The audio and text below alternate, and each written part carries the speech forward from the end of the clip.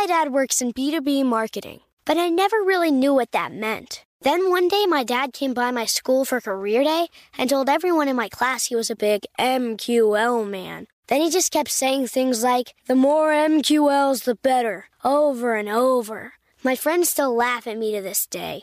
I think it means marketing qualified lead. One thing's for sure, I'll be known as the MQL man's kid for the rest of my days. Why couldn't you just be a fireman or a lawyer?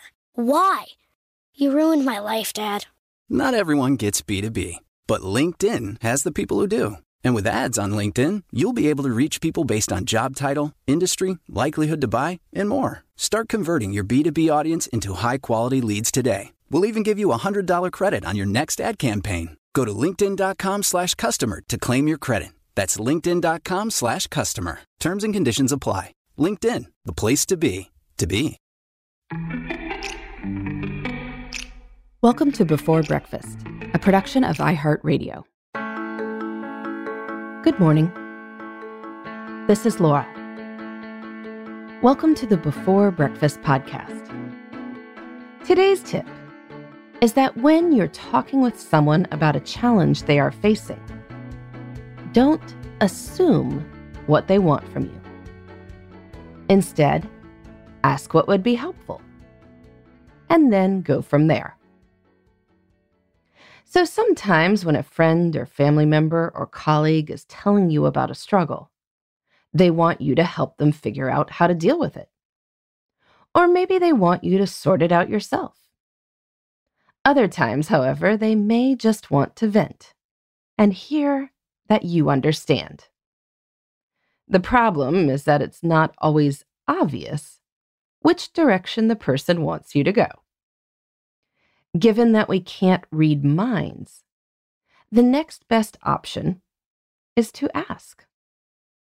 When you find yourself listening to another person's struggles, before you offer ideas or solutions, you can simply say, would it be helpful for me to offer some ideas? Don't assume the person wants your advice or even your ideas about what options they may have. Wait for their invitation before you start sharing your thoughts. This is even more important if your first inclination is to get involved in dealing with the issue yourself. Don't just jump in and start helping. Ask whether they would like you to get involved in a specific way.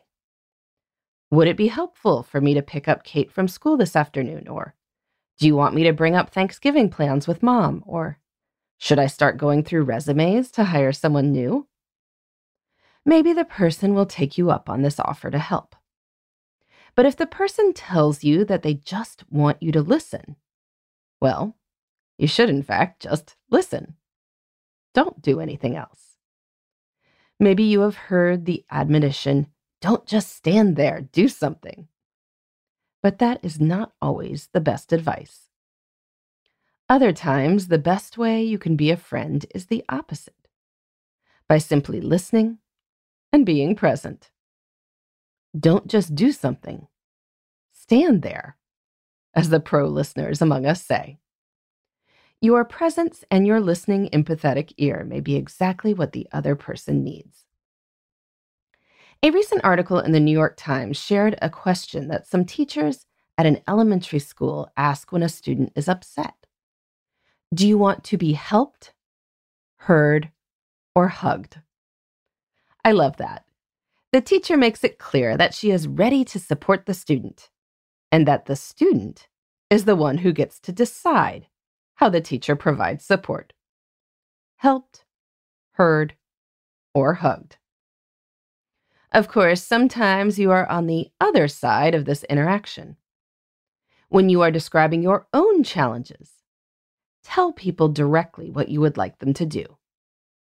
You might say something like, I'd love any ideas you have for dealing with this, or I'm not looking for solutions, I just need to vent. When you or a person you are talking with is experiencing something difficult, emotions may be running high. So it's wise not to assume that you have a shared understanding of what your roles are. Instead, be explicit. by telling the other person what role you would like them to play, or asking the other person what role they would like you to play. When we are clear and honest about what we need, we can all support each other better. In the meantime, this is Laura. Thanks for listening.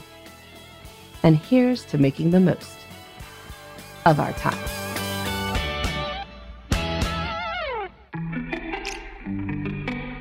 Hey everybody, I'd love to hear from you. You can send me your tips, your questions, or anything else. Just connect with me on Twitter, Facebook, and Instagram at Before Breakfast Pod. That's BE, the number 4, then breakfast, POD. You can also shoot me an email at beforebreakfastpodcast@iheartmedia.com. That Before Breakfast is spelled out with all the letters. Thanks so much. I look forward to staying in touch.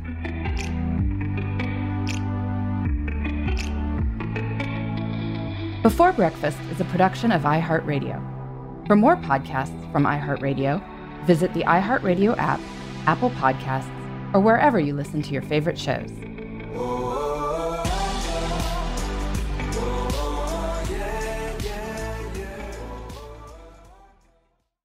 Hey listeners, I know you love mornings. And with nearly 300 beaches in Puerto Rico, each one is a reason to wake up early and catch a picture-perfect sunrise.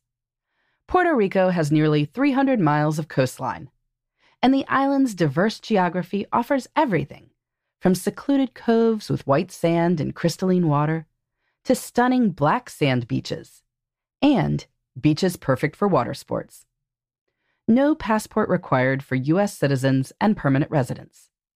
Learn more and plan your trip at discoverpuertorico.com. Hey girlfriends, it's me, Carol Fisher, back with another season of the global #1 podcast, The Girlfriends. Last time, we investigated the murder of Gail Katz.